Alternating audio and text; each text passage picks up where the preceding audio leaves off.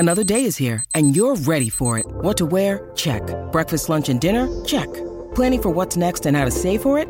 That's where Bank of America can help. For your financial to-dos, Bank of America has experts ready to help get you closer to your goals. Get started at one of our local financial centers or 24/7 in our mobile banking app. Find a location near you at bankofamerica.com/talktous. What would you like the power to do? Mobile banking requires downloading the app and is only available for select devices. Message and data rates may apply. Bank of America N.A., member FDIC. Your brain needs support, and new Ollie Brainy Chews are a delightful way to take care of your cognitive health. Made with scientifically backed ingredients like Thai ginger, L-theanine, and caffeine, Brainy Chews support healthy brain function and help you find your focus, stay chill, or get energized. Be kind to your mind and get these nootropic chews at ollie.com. That's OLLY.com. These statements have not been evaluated by the Food and Drug Administration. This product is not intended to diagnose, treat, cure, or prevent any disease. At Evernorth Health Services, we believe costs shouldn't get in the way of life-changing care, and we're doing everything in our power to make it possible. Behavioral health solutions that also keep your projections at their best? It's possible. Pharmacy benefits that benefit your bottom line? It's possible. Complex specialty care that cares about your ROI? It's possible. Because we're already doing it. All while saving businesses billions. That's Wonder made possible. Learn more at evernorth.com/wonder. Welcome to the New Books Network.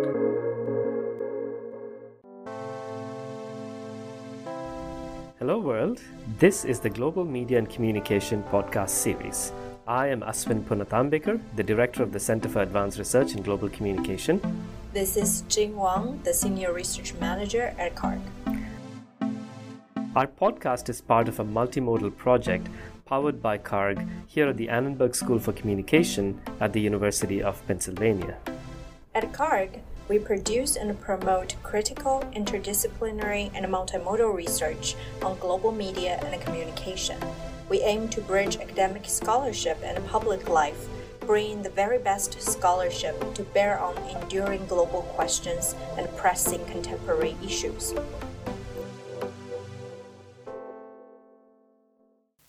Hi, welcome to the podcast Global Media and Communication. I'm your host today, Jing Wang. This will be my last episode as Senior Research Manager at CARG, actually. Afterwards, I'll be moving to University of Wisconsin-Madison and start my new position as Assistant Professor at the School of Journalism and Mass Communication. And today, our guest is Dr. Zhang Ling. Dr. Zhang is the author of a new book called The Labor of Reinvention, Entrepreneurship in the New Chinese Digital Economy. And the book just came out very fresh in the spring of 2023. It's published by Columbia University Press. Welcome, Dr. Zhang. Thank you, Jean. Well, it's my honor to have you here. And first of all, would you like to introduce yourself to our listeners? Sure. I'm Ling Zhang. I'm currently an assistant professor of communication and media studies at the University of New Hampshire. My research roughly focuses on what I call critical innovation studies and information labor and intersectionality, meaning I study issues like innovation and information capitalism, but from a kind of more critical perspective, really looking at, for example, issue of inequalities, whether it's gender, kind of national class inequalities, and other aspects that make us be more reflexive of innovation. So would you like to share with us a brief history of your book, like what sparked your interest in this topic and how did you begin imagining this as a book? Yeah, of course. Actually, the project started pretty early in, I would say, 2010 and 2011. So I actually documented some of that experience of, writing this book in my in the last chapter, in the epilogue of the book, and also in the introduction as well, where I talk about the method of writing this book. It all started on a kind of journey back to the countryside to visit my cousin, right? So on that trip, when I was taking the sort of intercity bus from traveling from the city to the countryside to rural China, I noticed on the way some of the advertisement posted on the walls, advertising, encouraging peasants, farmers to go online and join the e-commerce industry, and it's from Alibaba. So Alibaba is a Chinese e-commerce corporation actually listed in New York, right? So it's a global corporation as well. I was a little bit surprised, and I was even more surprised when I arrived and learned that my cousin, who is a little bit older than me at that time, in his mid-30s, he turned himself into an entrepreneur, e-commerce entrepreneur, and selling the kind of village-made handicrafts online. And he used to be just the year before, for a long time, almost a decade, he was a migrant worker working in a toy factory in Guangdong province, those kind of export-oriented industry. And more recently, he moved back to his home, to start working from home on e-commerce, mainly because he was kind of tired of that experience as a migrant labor, and also the born of his second daughter really prompted him to find some kind of alternative to close to home, right? So that's during my stay, he talked to me a lot about his experience, and he also took me to this village. It's actually a set of villages with this one village that I call W.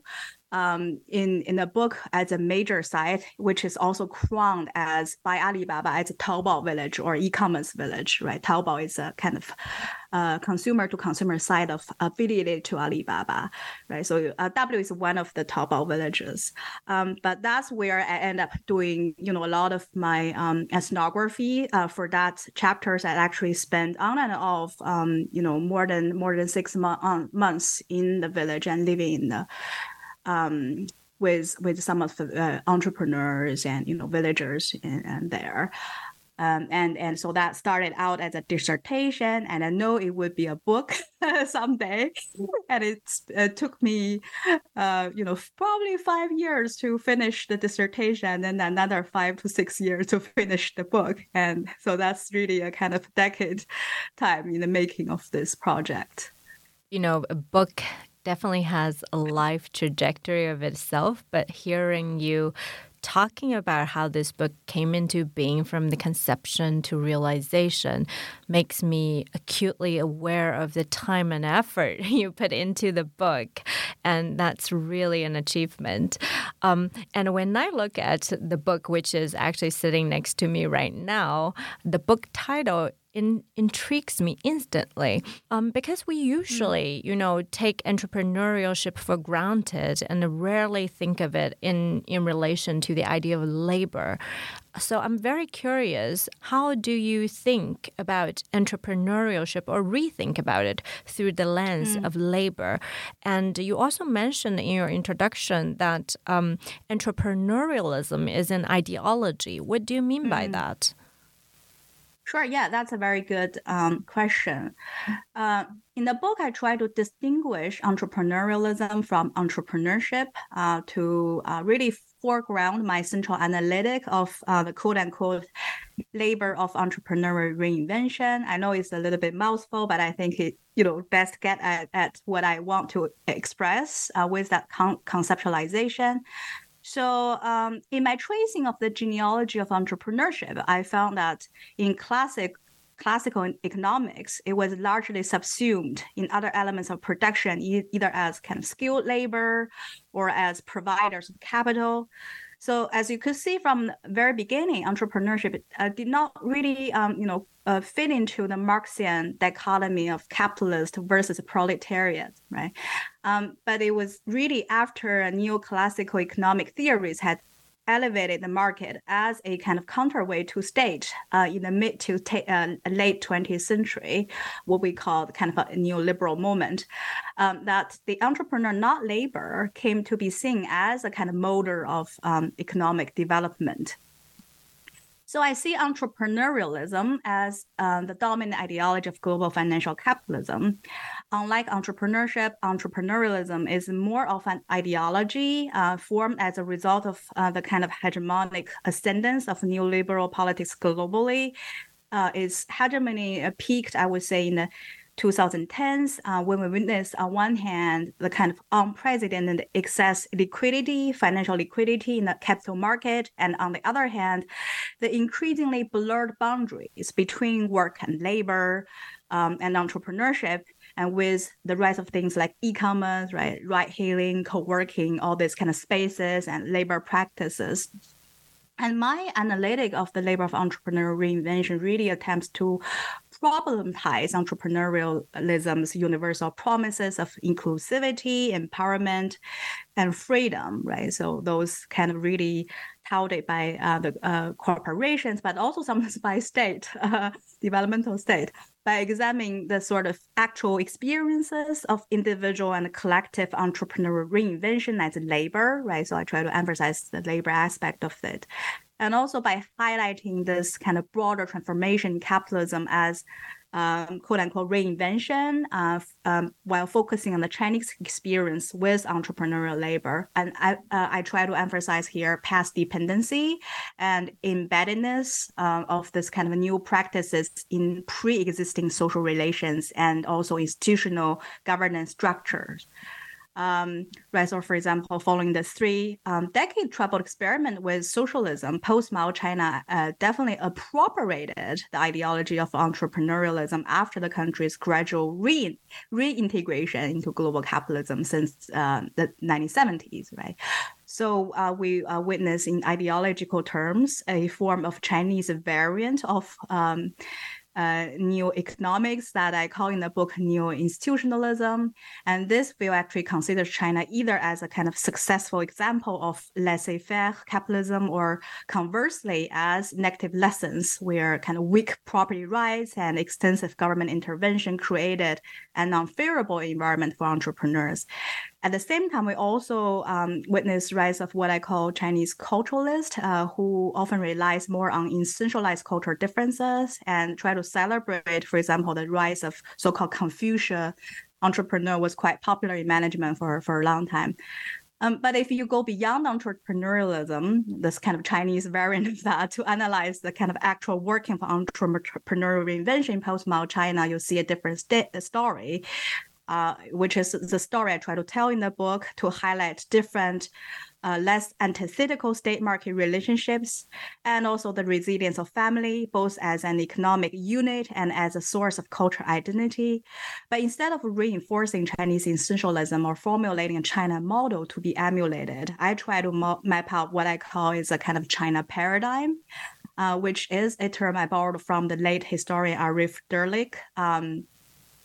So to try to see the Chinese experience not as a finished project to be emulated universally, but as a kind of a work in progress, in an experiment of some sort, right? And an ongoing one in how the kind of global principles articulate to historical circumstances and local realities in the process of nation building and also kind of personal reconstruction.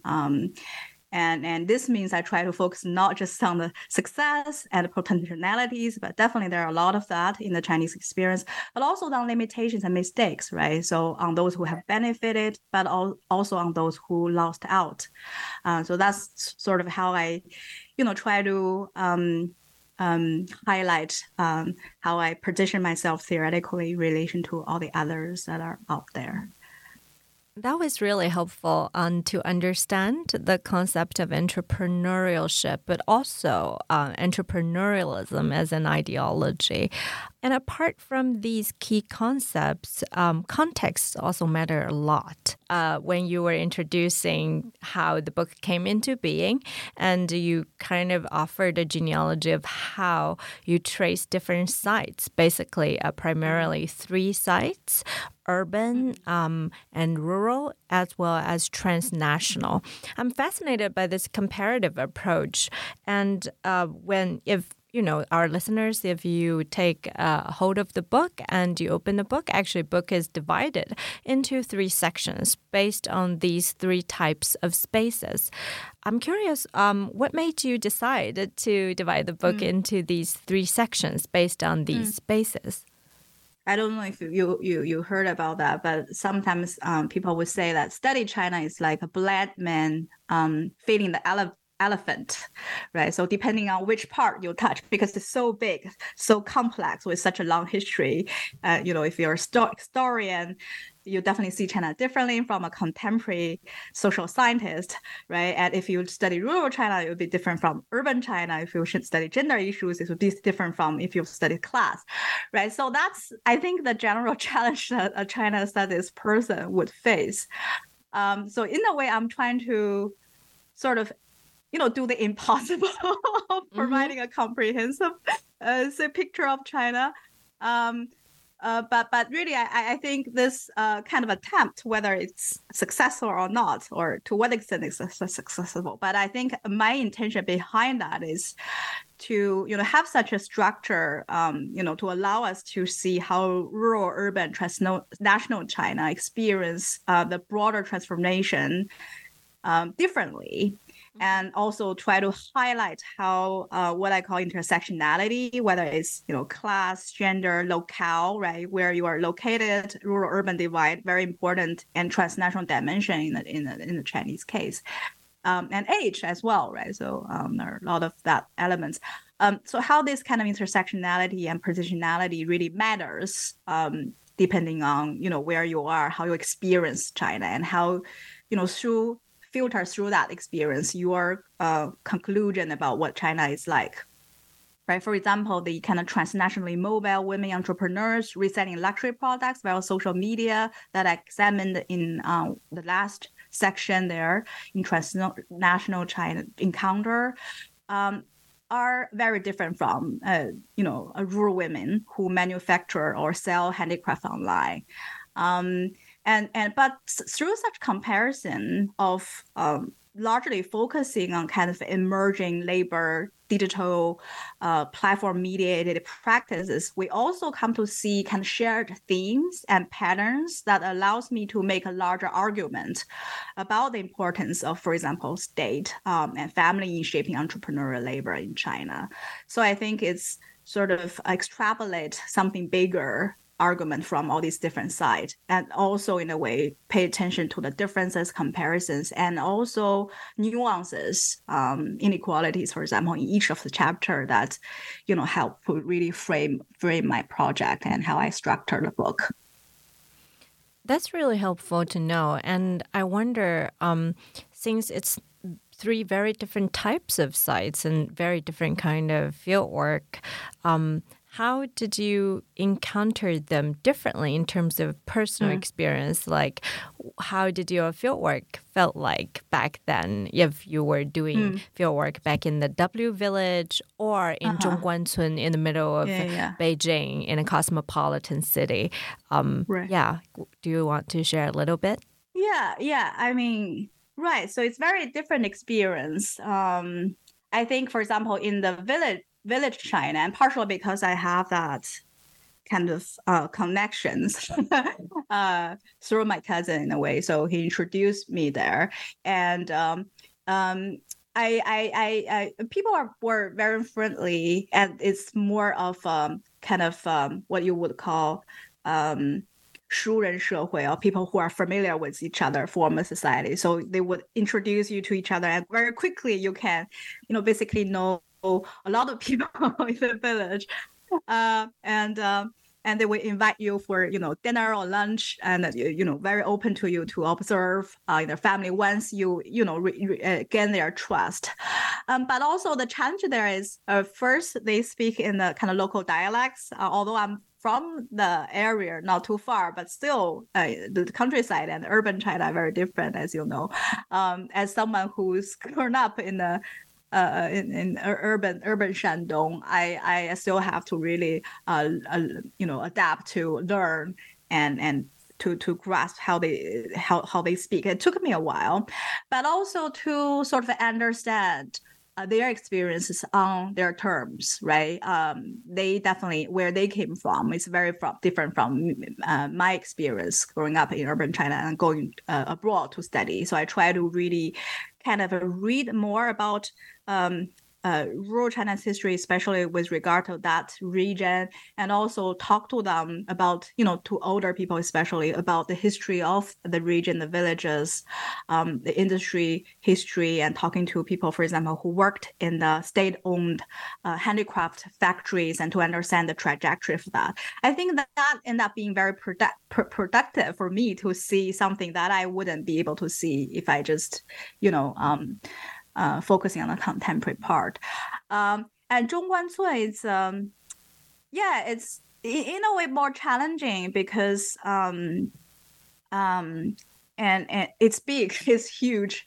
And a lot of time you are studying up, right? So in sociology, we call it study down, study up. So sometimes it's harder for you to negotiate access, and people are so busy. And especially in the government, I think at that time it was still okay. I know it's getting increasingly challenging for researchers with foreign background to study anything in China, especially if you want to talk to government officials. So that's a challenge there. But also, in a way, because I have kind of international experience, and I sort of feel more relatable in a way to some of my interviewees, especially the kind of elite entrepreneurs who also studied abroad.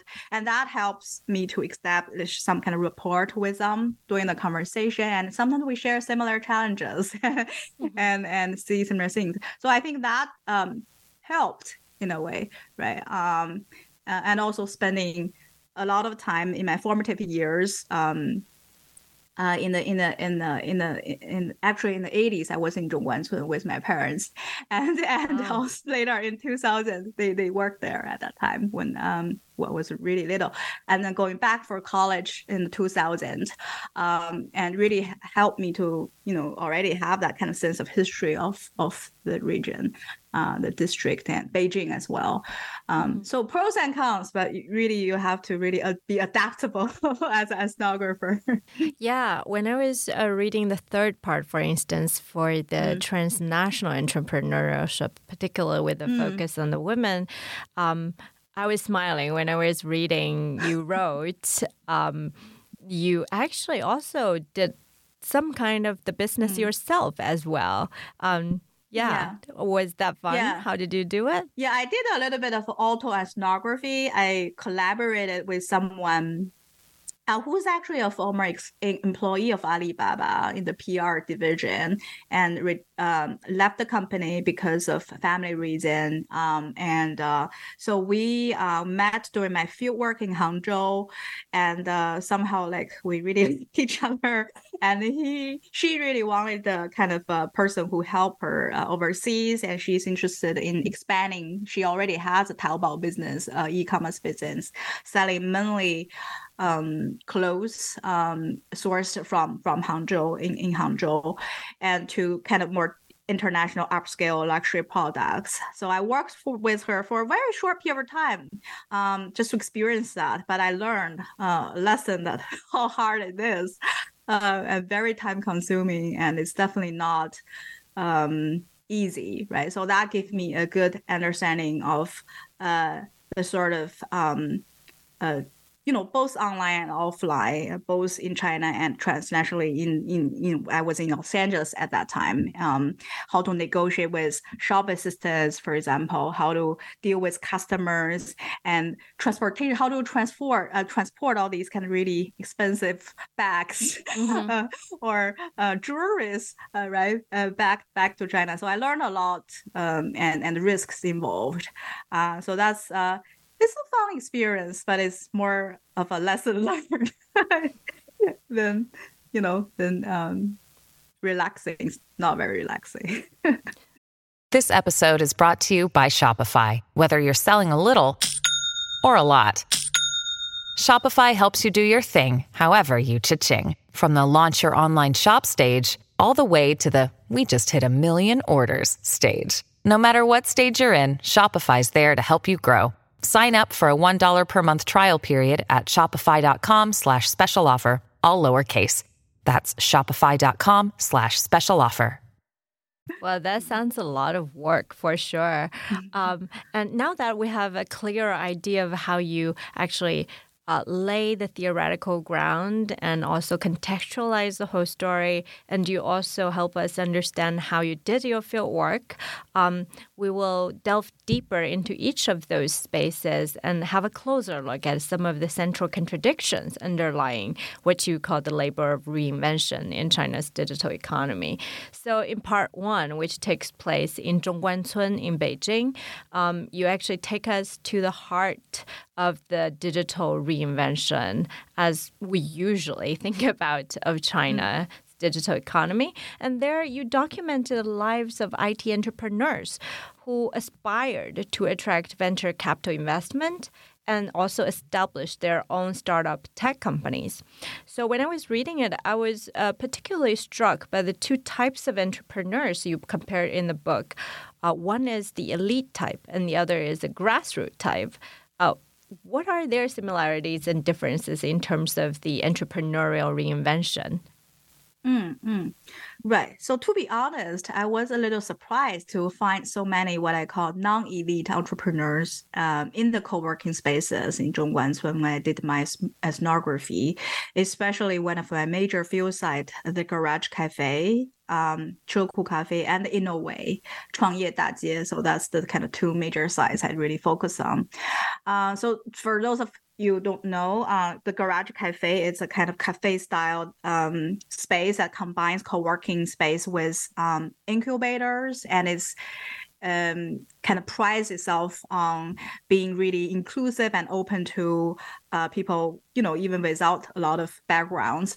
And then the Innoway, it's a state-subsidized street of high-tech incubators, co-working spaces, and also some of the experience centers, so big tech companies like Tencent, and also kind of consists of exhibit rooms to showcase China and Beijing's high-tech outputs and products, right? So it's a kind of more state led, but also run by universities, run by state-owned companies, and also private big tech companies, and some startups as well. So after a few weeks in the field, I learned in Zhongguancun that there exists a social hierarchy, or so-called chain of contempt in Chinese, 鄙视链 among Zhongguancun entrepreneurs. So at the very top of the hierarchy sits overseas returnees who are well-trained and highly technically proficient. Many came with their own patent technologies. So I'll probably introduce one of the persons to give you a concrete sense later, but that's one type.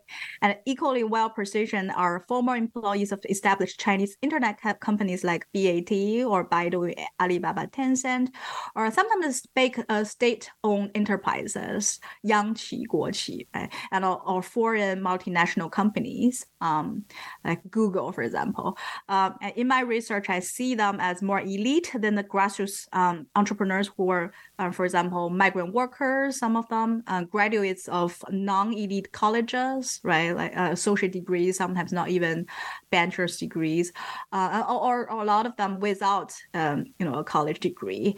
And some are also rural entrepreneurs who were kind of successful in their local setting, but interested in expanding their businesses. They all tend to be less technically or professionally trained. And many of them, the grassroots ones, joined the entrepreneur rush in Zhongguancun later, actually during the kind of mass entrepreneurship and innovation boom, when it had already kind of peaked in 2013 and 15. So, but of course, the elite versus grassroots categorization, I would say, comes in a spectrum instead of a binary, right? So you see people kind of variously positioned on that spectrum. And some of the incubators, like the incubator run by Microsoft and Tsinghua University Enterprises and Lenumo, for example, they are more exclusive and only open to elite entrepreneurs. But co-working spaces and cafes on Innoway especially are more open, partially because, interestingly, as I mentioned in the book, because the fact that many enjoy state subsidy and is a kind of direct product of the state's policy campaigns, right? So they have that kind of actual economic responsibility in a way. So sometimes the grassroots and entrepreneurs would be in the same space with more elite ones, learning to write, for example, a business proposal, and sometimes to seek venture capital institutions and angel investors to support their projects. But the majority of them, I would say, eventually fail to land any funding. As I said in the book, many actually bore a kind of striking resemblance to the grassroots entrepreneurs active in Zhongguancun's electronics malls, right? So that really sell some of the kind of China-made electronics components or small gadgets in the 2000s. And they came to Zhongguancun with dreams of becoming their own bosses, and also motivated by media stories of grassroots entrepreneurs like them, who, whose lives has probably been transformed by seizing on these opportunities to open up a reform. But a lot of them end up being disillusioned, right? Yeah, those stories really help us to see the inherent contradictions, as you just mentioned, in the lives of ordinary people. And now if we move from Zhongguancun in Beijing to more rural areas, to the countryside in China, and your focus shifts to the migrant returnees and the rural to urban entrepreneurs in China's rural periphery. So in section 2, you call their e-commerce entrepreneurship as platform-sized family production. Can you elaborate a little bit what you mean by that? Sure. Yeah. So when I was doing field work on Taobao or e-commerce villages in China, I was struck by how prevalent the family-based organization of labor was in almost kind of all of my sites that I visited, not just in Shandong, which I ended up spending a lot of time there, but also in Hebei, in Henan, in Zhejiang, in Jiangsu, many other places. So this made me think about the nature of so-called platform economy and platformization, right? And just to quote Adrian Thieck, who is a scholar of Indian digital economy, and we had a conversation I think a couple of weeks ago, and he said basically that platform economy what it does is to platform existing market exchanges rather than fashion new objects exchange, right? So it's always kind of crafting onto something there. So the concept of platformized family production or platformized family production is really my attempt at theorizing the nature of platform economy in China as being crafted onto existing family-based rural agriculture, handicraft, and also industrial production, already kind of rural industrialization going on in China. So for example, in the handicraft e-commerce village that I studied, I did extensive ethnographic research. Local handicraft making tradition actually dates back for thousands of years and have been incorporated already into the global production regime, at least from the Republican years in the early decades of the 20th century.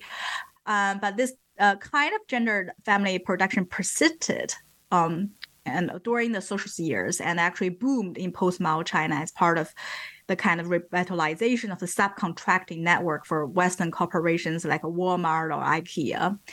And this export-oriented industrial chain matured with the maturation of that. Piece rate weaving work was outsourced to women weavers in riverbank villages like the W, right? So W is just one of that's really close to the county seat, but you really have like 20 to 30 villages along the river bank were like that. And men in W were, and in these villages were giving up farming and migrating to cities to work on in factories like my cousin, or for them on construction sites, a lot of them. And most women actually stayed at home to work as weavers for private handicraft export firms, in addition to farming and domestic responsibilities. And a lot of the firms, actually, the owners were former state owned or collective owned factory employees. So you really see the sort of layers of continuity there.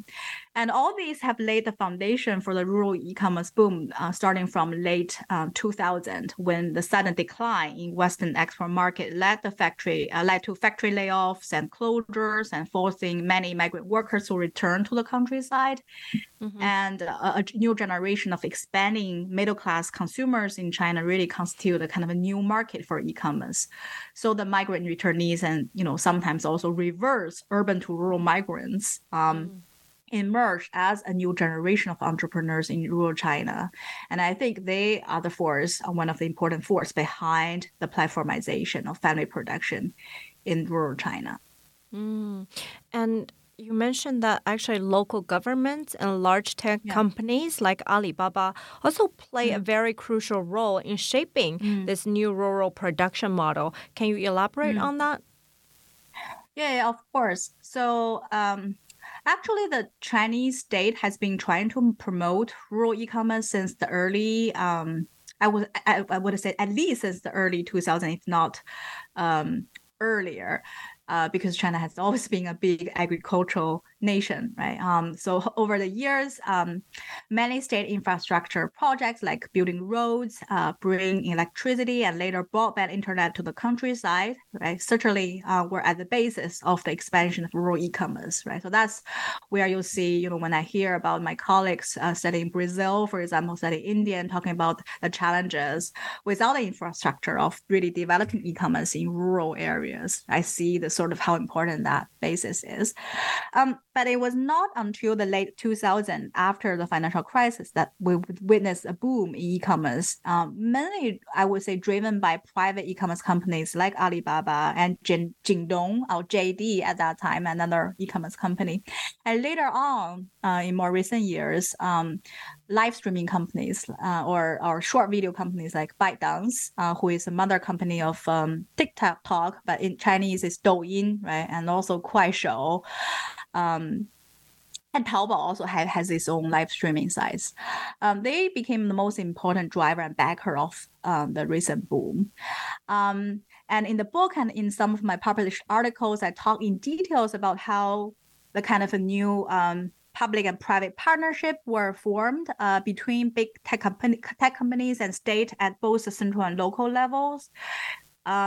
The central state actually in the early days adopted a rather laissez-faire attitudes towards tech companies like Alibaba and JD. And after 2008, the relationship actually grew more symbiotic. Partially because of the kind of already they perceive as crucial role that these domestic big techs play in lifting China out of the global recession, and also in spearheading the so-called economic restructuring and generating employment, but also entrepreneurialized employment in a way. And this shift also facilitated what I think, looking at from the local level, from ground up, a sea change in local states' attitudes towards these tech companies. So in the beginning, some of them were agnostic, especially in like Zhang, for example, could be more entrepreneurial, but that's where Alibaba started, right? But in Shandong, really, they were more conservative, more reluctant. But after the central state's attitudes shifted, the local politicians, government, whether you're talking about the county level, the village level, or even the provincial, municipal level, they actually, started to compete with each other to collaborate with companies like Alibaba in expanding rural e-commerce in their jurisdiction, like what they used to do. They compete for foreign investment, right? For foreign companies to have a factory in China during the height of export-oriented economy.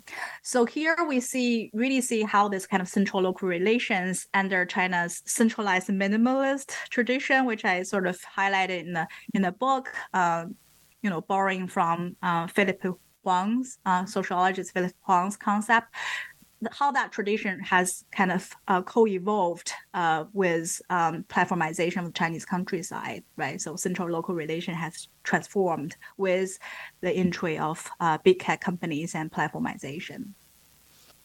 So while we talk about the rural entrepreneurs, the e-commerce in the countryside has brought a lot of new employment and opportunities for the villagers, as you mentioned in the book. But also, you're very attentive to the new inequalities that arise from these new e-commerce opportunities. So, for example, you talked about the gendered labor in the W village and how the e-commerce valorized certain types of gender labor. How? So in general, I do think that rural e-commerce has helped to narrow rural-urban income gap. And now that we see kind of more and more e-commerce village in central Western China, it's likely to play a role in narrowing regional inequalities too, which is kind of an important part of where, Chinese inequalities come from, the regional and rural-urban differences. That being said, I don't think e-commerce or any types of platform digital economy is a magic solution to structural issues like you mentioned, gender inequalities and the patriarchal order in rural China. So the majority of so-called model entrepreneurs, if you look at their profiles, picked by local governments or companies like Alibaba, are young or middle-aged men. Right. But if you visit the family workshops, you'll see that women probably take up more work, whether it's related to e-commerce, customer services, design, maintenance of e-commerce storefront, taking product photos, sourcing products, or equally important, but often not remunerated at all, reproductive labor, right? Like cooking, child, elderly caring. So I think this definitely has to do with the traditional Confucian gender codes of men lead outside and women lead inside, right? 男主外女主内. And the gender inequalities and also often intersect with age, right? Like the handicraft e-commerce village I studied, only older women are willing to and sometimes have the skills to really do handicraft manufacturing. Which is, I would say, the hardest and least respected and least remunerated part of this labor in the whole supply chain. And the fact that very few young women or men want to do manufacturing is actually hurting the long-term sustainability of the e-commerce industry in the village I examined. Can I quickly follow up on the last point that you mentioned? So you mentioned that it would in long term actually harm the long sustainability of innovation. And there's a lot of shanzhai products, in those rural e-commerce entrepreneurship. In what sense are they copycat or shanzhai? So shanzhai is so basically you can roughly translate it into copycat products, right? So in a way, I there's a lot of hopes, both in the industry, from the government, and also within the community about how the kind of platformization, e-commerce would help to kind of upgrade industry beyond the export-oriented Shanzhai model. So the Shanzhai model really was a product of export, right? Because when you sell to Walmart and IKEA, you don't have your own brands, you don't have your, patents or all that. You just produce for them and you compete with other sellers by offering the lower price at a higher quality, right? So that's how you operate your business in a kind of export-oriented economy. So there was a lot of hope about, now we have e-commerce, now we have our own brands, we can do branding, and we can come up with our own indigenous designs instead of just, follow the order of the Western companies who source products from us. We can move up the value chain. But so that certainly happened for to a certain extent for some of the very successful businesses. But it's also not the whole picture, right? So the kind of search ranking of online sales and also the kind of profit maximizing algorithm for e-commerce platforms like Taobao or Alibaba's website and others also discourage rural entrepreneurs from investing labor and time in designing and testing new products and improving the quality. For example, an example would be how a kind of 爆款 or best-selling product is created, right? So a 爆款 is born when, a product and its many copycat variations become almost ubiquitous among consumers across the country, both online and offline, that you see, all kinds of variation of that. And e-commerce companies actually would implicitly encourage the creation of 爆款 products by turning a blind eye to copying by e-sellers listed on the platforms. And also, for example, Taobao has this really complicated and also often adjusting search ranking algorithms, and also marketing plugins like so-called 直通车. So 直通车 is a paid search ranking system that charges shop owners a per-click fee to help them improve their product ranking on Taobao, right? So you actually purchase your product ranking depending on how much you are willing to pay. Right, so villagers would, rather invest more money and time into, marketing and also working and gaming with Taobao's algorithms instead of doing original design or innovation. Because even if you do that, if you don't have a high product ranking, your designs would be stolen by others, and they would be the one who really profit off your effort in, being creative, being innovative, and all that. Right. So I think that's a major challenge. And the challenge was worsened in a way by the village structure because, for example, in the village I studied, they all source from, the similar network, the same network of village-based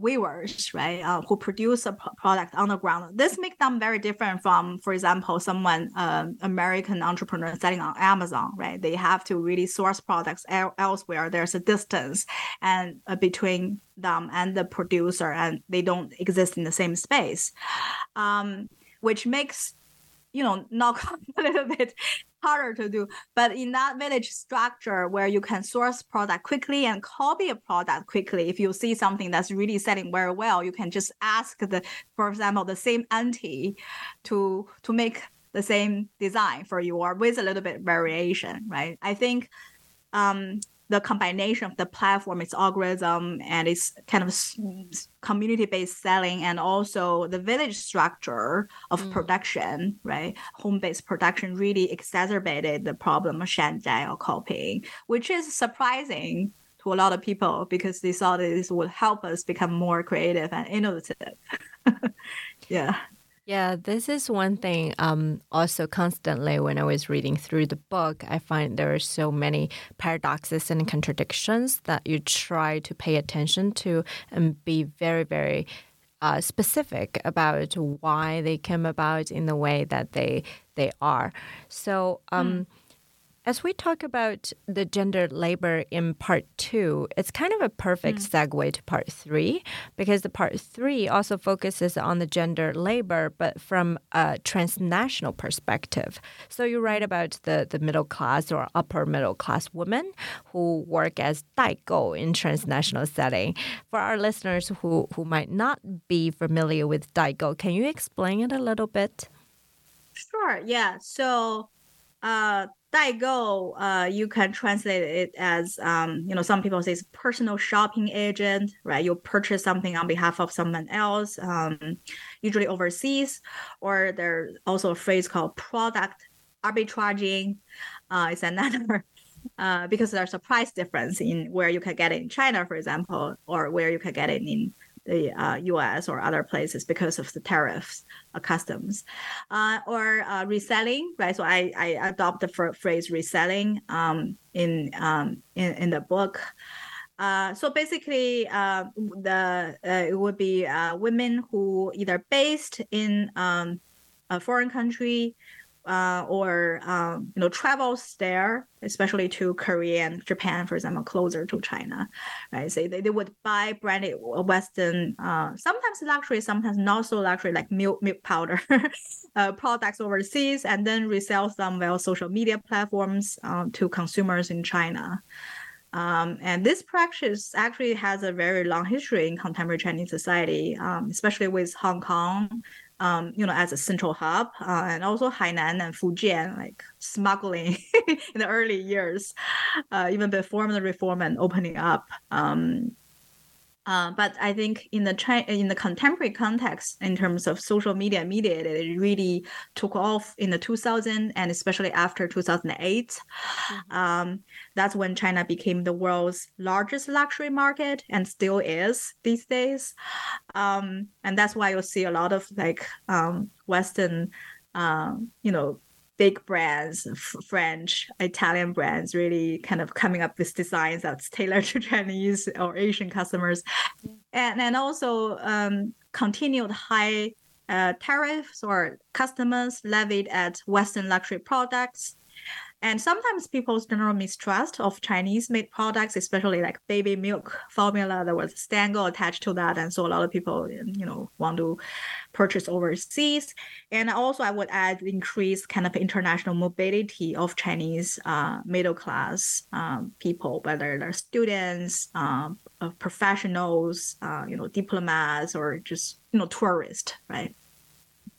Yeah, that's true. And being also a Chinese, or formerly being a Chinese graduate student in the U.S., I could definitely relate to that aspect as well.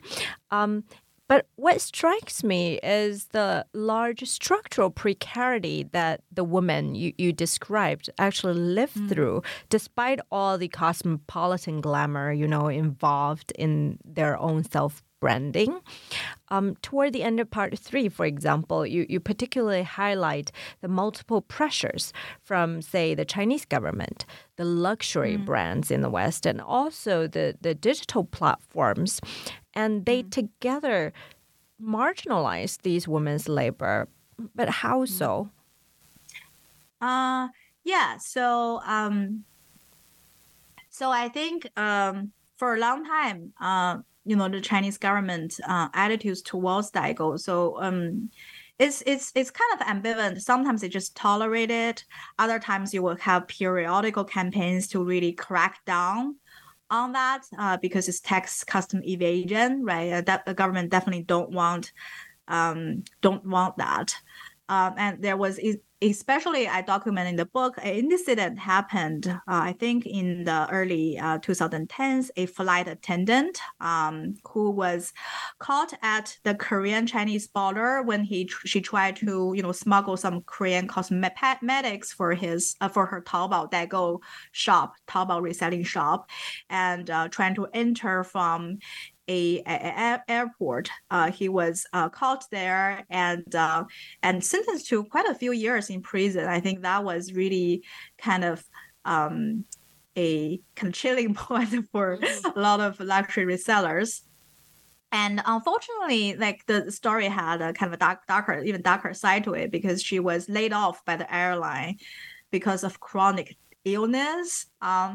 And made her unable to really continue to work for them, and she had to find alternatives, right? Talking about the problems already built into the sort of gendered industry, like flight attendants, so that's from the Chinese government. But more recently, I think there's efforts to really kind of nationalize the industry. For example, Hainan now is a free trading zone. So that's part of the efforts of Chinese government trying to make that happen in China instead of cross-borderly, right? So they really want to encourage consumption, right? It's part of the kind of double circulation to emphasize domestic consumption. So that's something that's interesting to watch. And that's also having a lot of impact on the Daigou industry as well. And the digital platforms, I would say from the early years, a lot of the Daigou really happens very informally in the gray area. the luxury resellers I talked to at that time would use, for example, Sina Weibo and Sina Microblog and WeChat friend moments to sell their products and showcase their products. It's more there, the kind of social media community and selling are more blurred. And more recent years, increasingly you see digital platforms, companies trying to really professionalize that. For example, Taobao has a global buy section now, and then Yang Matou and more famously Xiaohongshu, or the Right Little Book, right? So a lot of people are writing about it. I think it's based on the Daigou model. It really formalized the Daigou industry, and now you even have like MNCs, all these kind of agencies and incubators that would cultivate influencers based abroad to have them establish a persona, right? But I think that really came from originally the Daigou industry. Yeah, so I think all these factors working together, it's a really very risky and constantly changing grounds for them to navigate. And they have to, if they stay, a lot of them actually left the industry over the years, but if they stay, they really have to adapt and becoming more professionalized these days, I would say, compared to when I did a lot of research in the early days. And now it's a very formalized, professionalized industry. Well, now we've already covered almost the entirety of the book from the beginning to the end. I also want to bring up this question more broadly, like what conversation in the global studies of media and communication do you engage in the book? Yeah, that's a good question. I see myself as engaging with the kind of classic debate in global media and communication about media imperialism versus kind of localization or plurality of identities. But more recently, I think platform studies and digital labor studies really emerged as new kind of interdisciplinary sites where theories and knowledge of media and communication and global studies are produced. So I see myself as participating in the collective efforts to theorize China and Chinese experience as part of Asia, as part of the global South, to kind of de-Westernize communication and media studies, but not to kind of perpetuate or reinforce essentialism or dichotomous thinking either, right? So the goal is really to talk about China, not just as a case study of theories abstracted from the global North experience, but rather to, on one hand, to engage and be reflexive about global theories, right? So I think it's important to definitely engage with them in sort of really seriously. But on the other hand, also examine and document China's own historical trajectories and contemporary practices in comparative perspectives with an open mind. And also to kind of establish a bridge between China, Asian studies or studies on the global South with communication and media studies in general.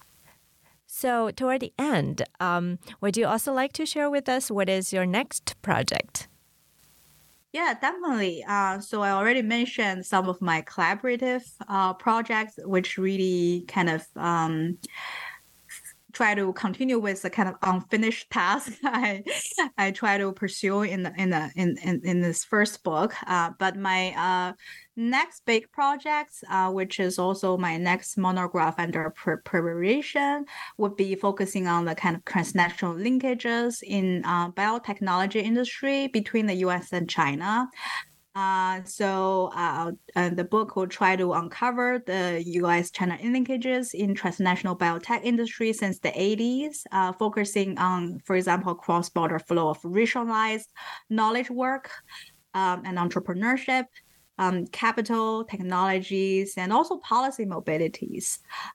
So it will also explore, I hope, how recent trends towards decoupling and strategic competition would kind of impact the future of U.S.-China relations.